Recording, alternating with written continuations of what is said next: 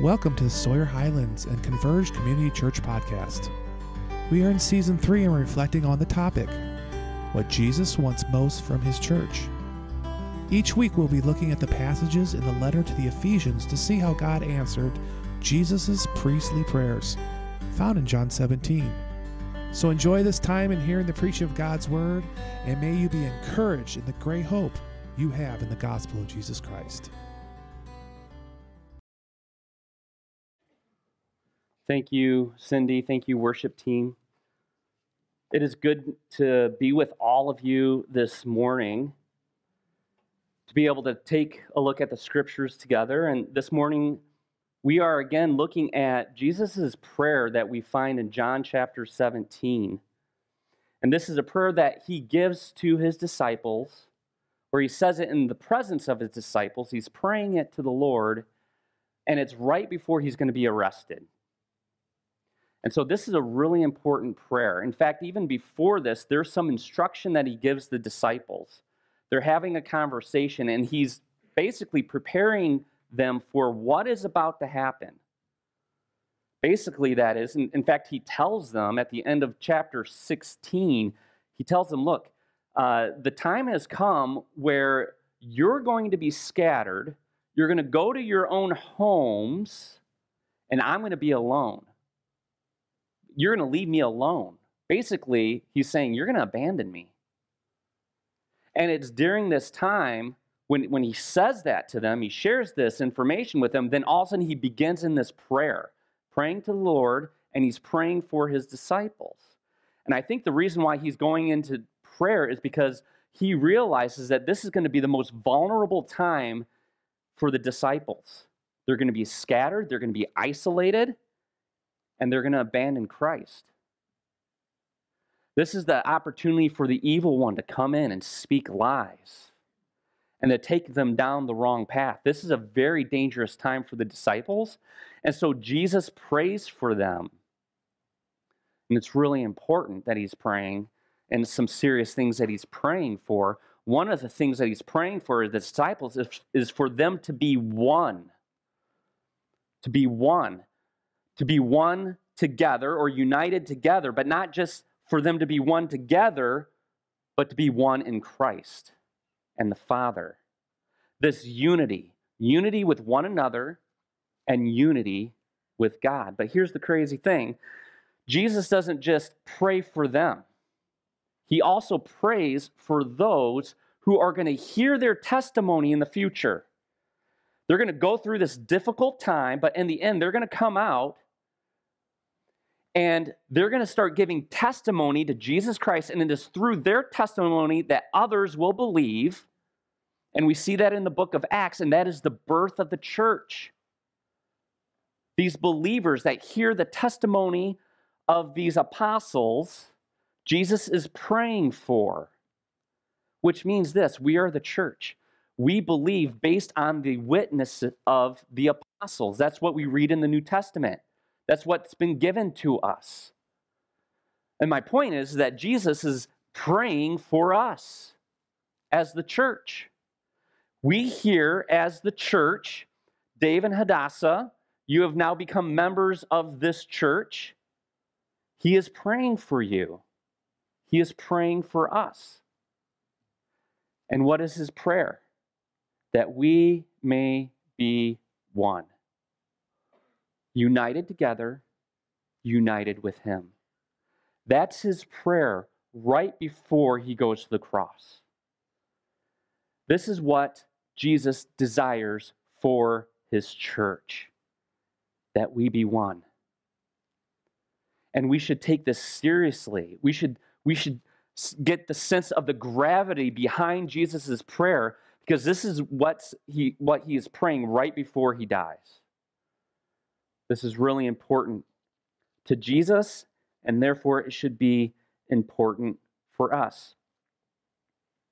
So that's what we're talking about. Last week, we kind of gave a big overview, and that's the overview of what we're talking about.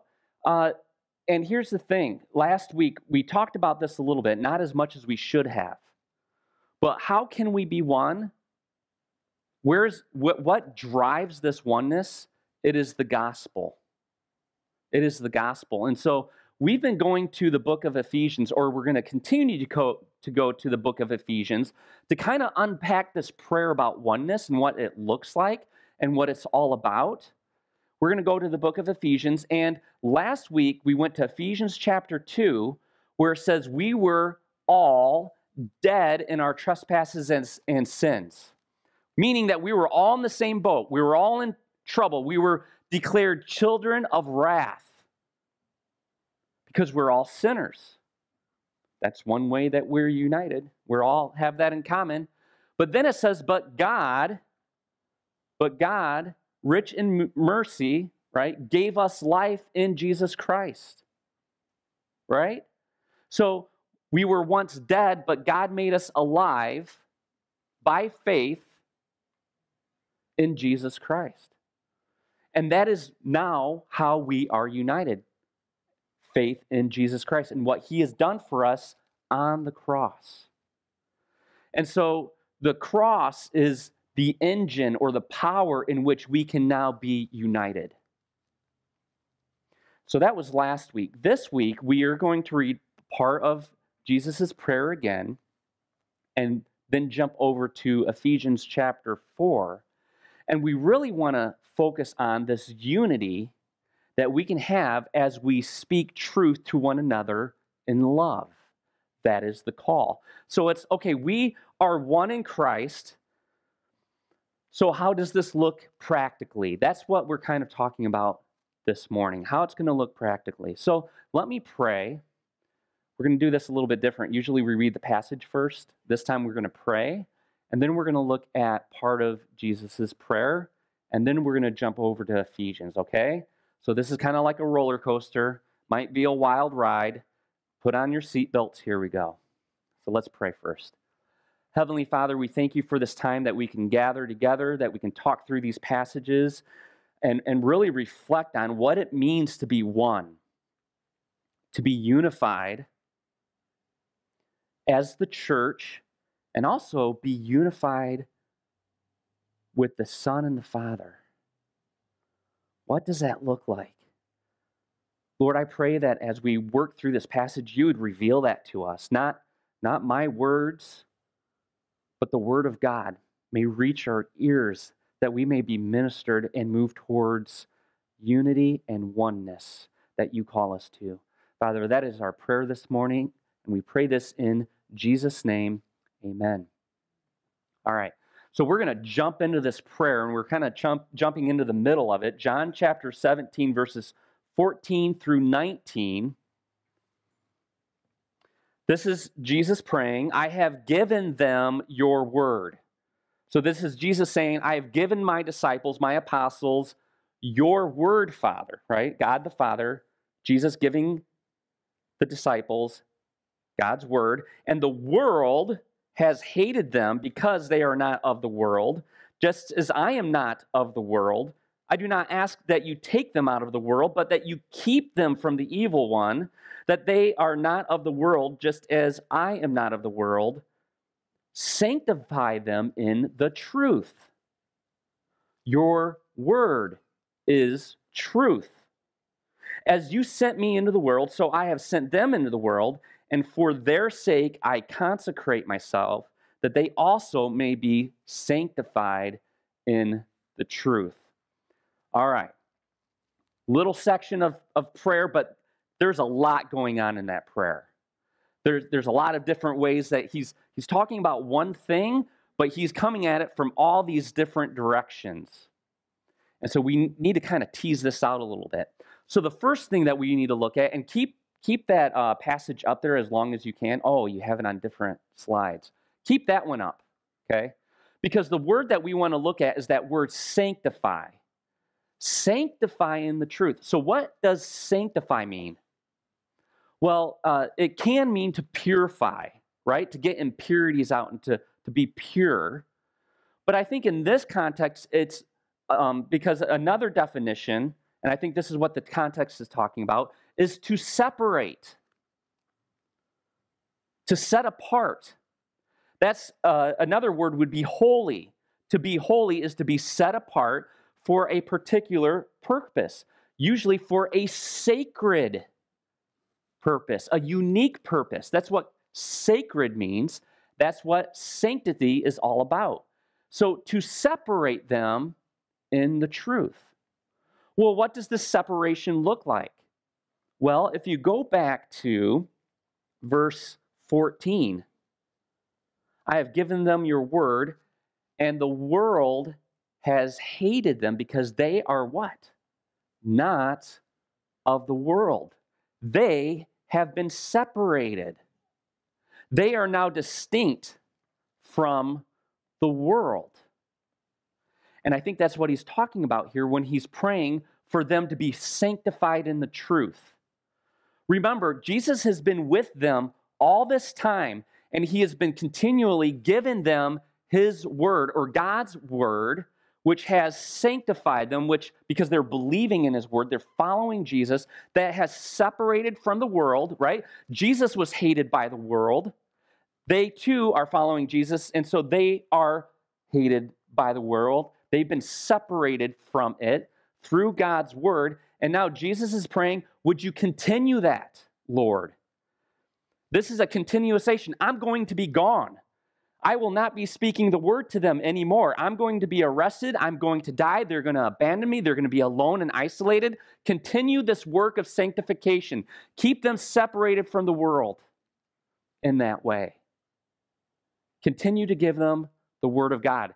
The word of God, therefore, this is what it comes down to, is that the word of God is what is separating them from the world. The word of God is what is separating them from the world. And here's something that is so beautiful that he ties in also when it comes to the word, that he is speaking, that he wants them to continue to follow and to keep. Look at verse 17. Wait. Yeah, verse 17. Sanctify them in the truth.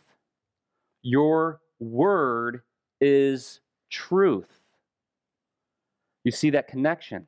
The call is to sanctify. How are you sanctified? By the word. What is the word? It is truth. So later, after Jesus is arrested, he's going to go to Pontius Pilate. He's going to be interrogated by him. And Pontius Pilate is trying to find some way to arrest him and to kill him. And one of those ways is to have Jesus admit that he's the king of the Jews. Hey, all these people are accusing you of being the king of the Jews. There's only one king, it's to be Caesar. Are you defying Caesar? If you're the king of the Jews, you're going to die. So he's saying, are you the king of the Jews? And Jesus goes, he doesn't answer him directly. Where did you get that I'm the king of the Jews? Did somebody tell you that? And so they have this conversation about being the king of the Jews. And Jesus says, my kingdom is not of this world. So he's separating himself again, right? But he's also not denying that he's a king. But here's what's really interesting that he says, though, as they're kind of going back and forth about this. Finally, Jesus answers him in a different way. He says, I have come. My kingdom is not of this world, but I have come here to bear witness to the truth. I have come to bear witness to the truth. What happens next, I think, is crazy. Pilate turns around, walks away from Jesus, and his last words are, what is truth? What is truth? Do you realize that a few chapters earlier, Jesus told his disciples, I am the way, the truth, and the life. I am the truth. At that moment, Pilate turned his back on the truth. Jesus is the truth. He speaks the truth. Not only is he the truth and the word, in fact, the beginning of John talks about that, right? In the beginning was the Word, and the Word was with God, and the Word was God. He was in the beginning with the Father. And then later it says, and the Word became flesh and dwelt among us. Jesus is the Word. He speaks the Word, and it is true. It is true. Let me tell you how true it is. When he started his ministry, he started to teach. And people around him said, he teaches like one with authority like no one else. These people were listening to other teachers, and they're like, okay, that's pretty good. But this man teaches with authority that we've never heard before. Not only in his teaching, but he would go to people that were possessed by demons, and he would speak a word, demon be silent, and the demon was silent. Demon, get out of him, and the demon would leave. The word that was authoritative in teaching was also authoritative in the spiritual realm. What he said, the spirits would do. But not only that, but there was times when Jesus would get up and speak out in nature. There was a time when he's on a boat and there's a storm and there's winds and they were in danger and the disciples are going, Jesus, won't you help us? Jesus gets up and he says two words, be calm. And nature obeys. The Word of God is truth. And that truth is so powerful that all of creation must obey. Must obey. At the very beginning, God spoke creation into existence. Let there be light. There was light.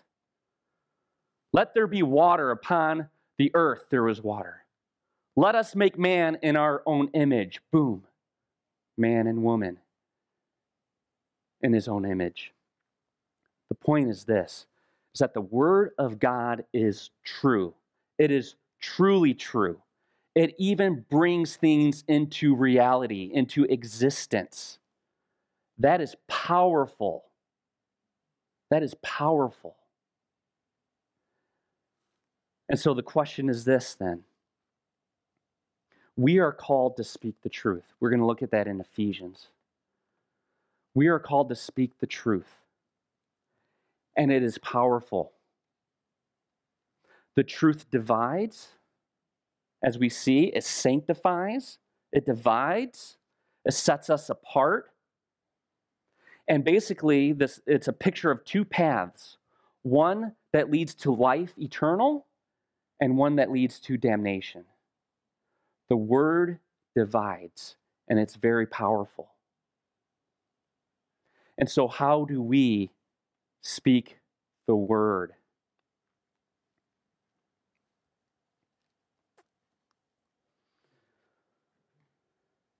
The call for us is to speak it in love, right?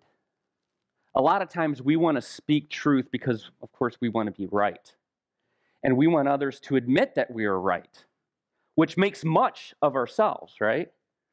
If you agree with me, well, it's because I'm on the side of truth. Thank you. You're welcome. You're welcome that I can speak truth and change your mind. That's not what it's about, is it? It's not about me. We are to speak the truth in love. And so that is the call. And how does that look? How does that look to speak the truth and be sanctified by it? How does that look? Well, that now brings us to Ephesians. So we're going to walk through this. Ephesians chapter 4, verses 1 through 16. We're going to take a few sections at a time. So let's first look at Ephesians chapter 4, verses 1 and 2. It says, I, therefore, a prisoner for the Lord, urge you to walk in a manner worthy of the calling to which you have been called, with all humility, gentleness, patience, bearing with one another in love. So here's the thing. We are called to walk in a manner. What is that manner? What is the manner in which we are to walk?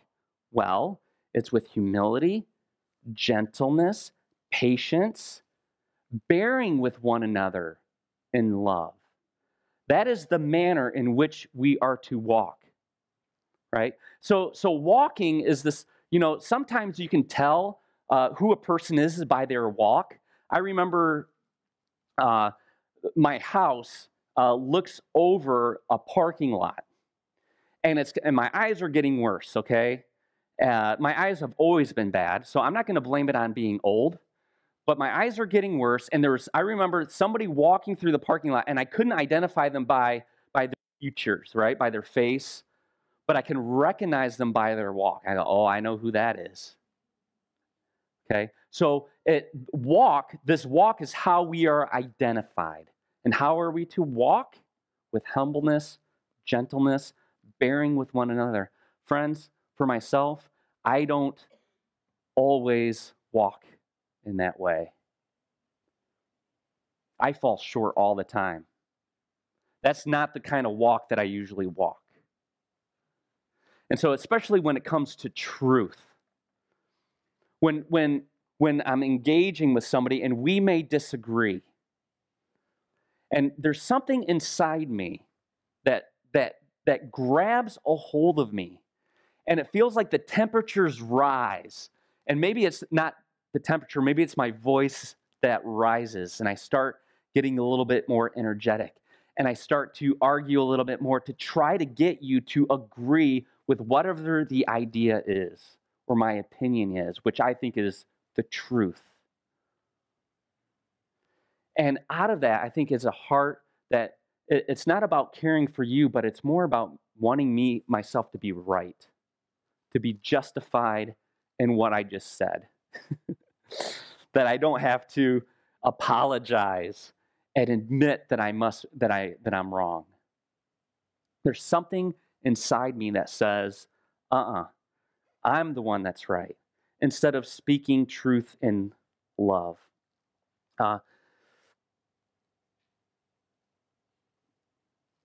This idea of love, when we speak the truth, it's to be in love. So what does this love look like? Because we have various ideas of what love looks like. But in 1 Corinthians 13, it says love is patient. So here again is patience. Love is kind. Love does not envy or boast. It is not arrogant or rude. It does not insist on its way. That's a big one right there. Wanting to insist on my way. It is not irritable. Oh man. Irritable. Anybody struggle with irritableness? Or resentful? It does not rejoice at wrongdoing, but rejoices with the truth. Love, here it is, love bears all. Love bears all things, believes all things, hopes all things, endures all things. So this is our call. When it comes to truth that does divide and can be painful, we are to do it in this kind of way, in love. A love that is kind and patient and doesn't boast and is not arrogant. So that is our walk. That is what we are to look like when we speak truth. It is out of that heart. All right, continuing on, verse 3 of Ephesians chapter 4. Eager to maintain the unity of the Spirit and the bond of peace. So I love that word eager, right? Eager to maintain the unity. So it's not just like, oh man, we're called to be unified. We're called to come together as one and having to be dragged in that direction. That's not what this is saying. This is that we want to be unified, that we have a heart of unity, that we're looking for that instead of looking for ways to divide. And I think this is very a major contrast with our world today. So I think I've mentioned this before, but I'm going to mention this again because I think that we have a business. We have created a business, a livelihood out of divisiveness in our culture, in our American culture. That the more divided we are, or the more that we can well up debate and divisiveness, the more money, more people will kind of jump on board and take sides. The more clicks you get, the more money you make, the more people that will watch. So I think that's what I see a lot in our media today, right? To really get viewership, you really need to disagree with the other side and do it vehemently, right? And this is contrary to that. What Jesus is praying for and what Ephesians is talking about is in contrast to that. So James chapter 4, verses 1 through 4 talks about this because this is in us. It's not just in the world, but it is in us. He says, what causes quarrels and what causes fights among you? Is it not this, that your passions are at war within you? So it comes within these passions. You desire and do not have. You covet and cannot obtain. So you fight and quarrel. So let's talk about this. Let's, for example, coveting. To covet something, to want something. Now, a lot of times we see that and we think of material things, right? Like, ooh, man, I would love to have that car. Man, I love Butch's Hawaiian shirt. I wish I had a shirt like Butch's. Is that a Hawaiian shirt? Okay, good. And so we think of it as material things, but coveting can be non-material things too, right? Desiring something from someone else that they can give, right? It doesn't have to be material things. It could be time, right? It could be words of affirmation that we desire, that we crave. I covet words of affirmation and you're not giving them to me. It could be that you would agree with me. I desire your approval. I covet your approval. Therefore, what I believe, come on board. I don't want to be wrong in front of you. See, there's various ways of coveting. And it's that kind of coveting to want something so much that we don't think about loving the other person. It's about us. And that's what causes the quarrels and the divisiveness. Because we're holding on to things so much. That's what this is talking about here.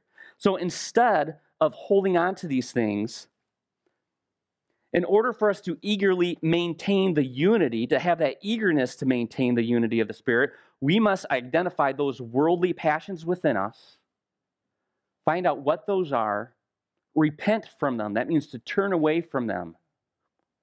Turn away. Turn towards humility and gentleness and patience in order to bear with one another in love. That is the call. That is what it is to look like, right? To walk in that manner. And friends, this is a daily exercise. It is a daily exercise. When we wake up, those passions are there. Those desires are there. And throughout the day, yes, there will be times that we mess up, we fall short, and we give in to those passions and desires. But you know what? Jesus died for those sins. His grace is sufficient to forgive those sins. And the call is for us to get back up and to walk. Walk in the manner that we are called to as children of God. Amen? All right, so this call for oneness and unity. What is that? The question is this, what is that? What is it that we are to be united under? That's the next question. What is it that we are to be united under? So think of it this way. If you think of our country and you think of the flag, and the flag for you might represent freedom or the Constitution or democracy. You know, we have this flag and we are to be kind of united under that, right? And to the United States, right? That's what we're to be united under. And the flag kind of represents that. What is the flag that we are to be united under? I think Ephesians answers that question. This is chapter 4, verses 4 through 6. This is what it says. There is one body, one Spirit, just as you were called to the one hope that belongs to your call, one Lord, one faith, one baptism, one God and Father of all, who is over all, through all, and in all. There's a lot of ones in there, isn't there? A lot of oneness. And what that comes out of is God, right? The end is very important here. One God who is all and over all. And see, that is the call for us, to be under God who is one. And it is this God who sent his Son to die on the cross for our sins, that we may have a hope. And it's one hope, right? That is also what we're united under. This one hope, and that is eternal life, to be with our God for eternity. That is the flag that we are to be under. That's the direction that we are to go. And so the picture of this, and I know I always go back to this Pilgrim's Progress book, but this is a great illustration of people, of Christians that are going on this journey. And this journey is one path. They're together, one, going down this one path, and throughout that path, there are these other paths that kind of pull them away from the right path. There's, shiny objects. There's these things that lure people away from that path, that divide. And what he's saying here is, no, there's one path, right? So when Jesus says, I am the way, the truth, and the life, he continues on and says, no one can come to the Father except through me. It is Jesus Christ and his work that he's done on the cross for us that unifies us. That is the path that we are to stay down and to stay on. And that's what Ephesians chapter 4, verses 4 through 6 is talking about, this oneness that we are to have. It is in Christ and his gospel. However, we are one, right? But we have to admit that there's also differences. There are differences with us, right? So it's this challenge of being unified even when there's diversity among us. And that is what our passage is talking about. So if we jump down to Ephesians chapter 4, verses 11 through 12, he says this, and he gave the apostles, the prophets, he gave the apostles, the prophets, the evangelists, the shepherds, and the teachers to equip the saints for the work of ministry, for building up the body of Christ.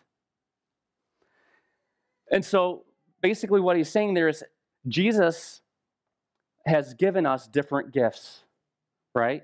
And they're identified, they're represented in this list here of prophets and teachers and preachers and apostles.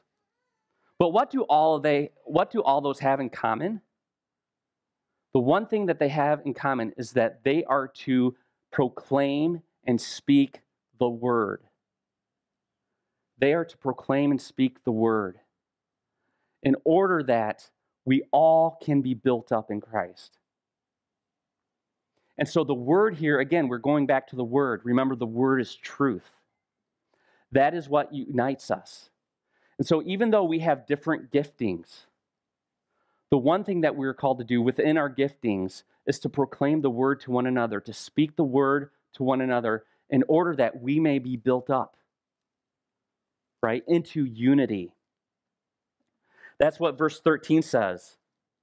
Ephesians 4, verse 13, until we all attain to the unity of the faith and of the knowledge of the Son of God, to mature manhood, to the measure of the stature of the fullness of Christ. When will we ever get to the fullness of Christ?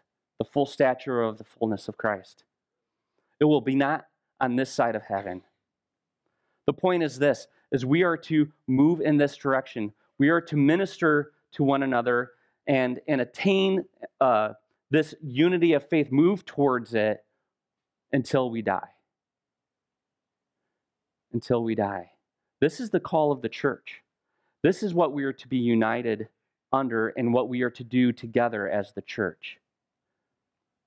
It is to be ministers to one another with the word. You know what, friends? I often forget. I have a terrible memory.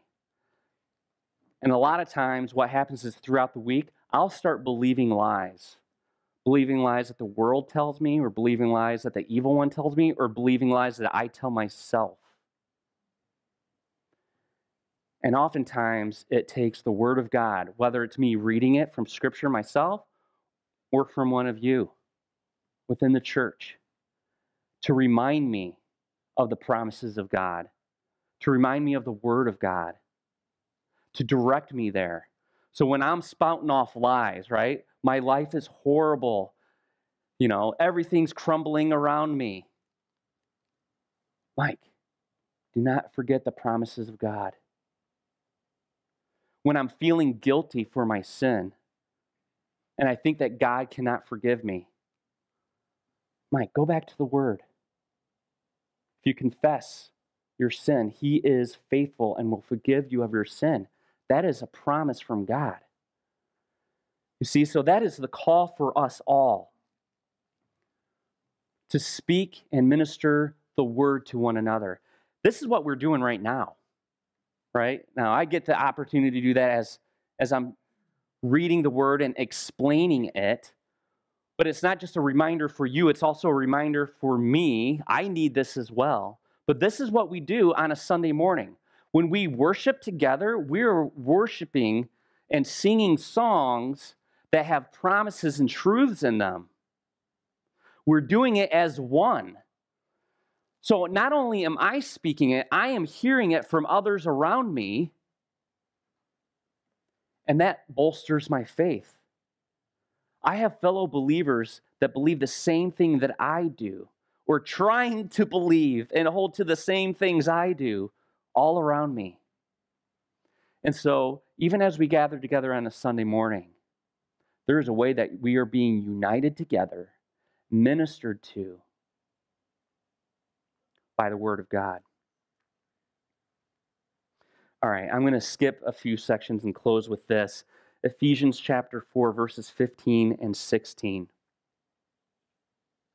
Well, let me say this because this applies. Verse 14. Why do we do this? Why do we have to speak truth? Well, it's so that we'll grow into maturity. And the opposite of that is immaturity, or the scriptures say, no longer be a child, right? And what he's saying here is being tossed to and fro by the waves and carried about by every wind of doctrine, by human cunning, by craftiness and deceitful schemes. So basically, it's these lies that lead us astray, that we often hear from the world and from the evil one and from even in our own hearts. And that's a dangerous place to be. So back to verse 15 then. Then what are we to do? And in order to avoid this immaturity and move towards maturity, it says this, rather, speaking the truth in love. That's what we've been talking about. Here it is. Speaking the truth in love, we are to grow up in every way into Him who is the head, into Christ, from whom the whole body, joined and held together by every joint with which it is equipped, when each part is working properly, makes the body grow so that it builds itself up in love. Speaking the truth, the powerful truth of Jesus Christ, the truth that divides, but it also unifies. It unifies. We are to speak the truth that we may be united together, built up towards maturity, so that someday we will be before the presence of our God and will hear those words, "Well done, my good and faithful servant." That is the call. That is the hope. And we need to do that together. If we are scattered, if we are isolated, we are in danger of going astray. But if we stay united under the gospel, not by any other idea or belief or politics or what car you drive or what football team that we follow, that is not what unifies us. It is the gospel. And that's why when we gather in this church, that we remain faithful to the gospel of preaching it and singing it, because that's what unifies us. And that is what brings us through our lives, on this path to eternal life. Let us hold to the gospel of Jesus Christ. Let us hold to the word, and let us speak it to one another when we have opportunity. With that, let's pray. Heavenly Father, we thank you so much for this time that we can come together, that we can talk about what it means to be united as we speak truth and love. Lord, that's a difficult thing to do. But I pray, Lord, that you would give us the heart, through the Spirit, that you would give us the heart to walk in a manner that is worthy of the calling. Lord, thank you for this time, and would the word transform our hearts so that we would bring you glory. We pray this in Jesus' name. Amen.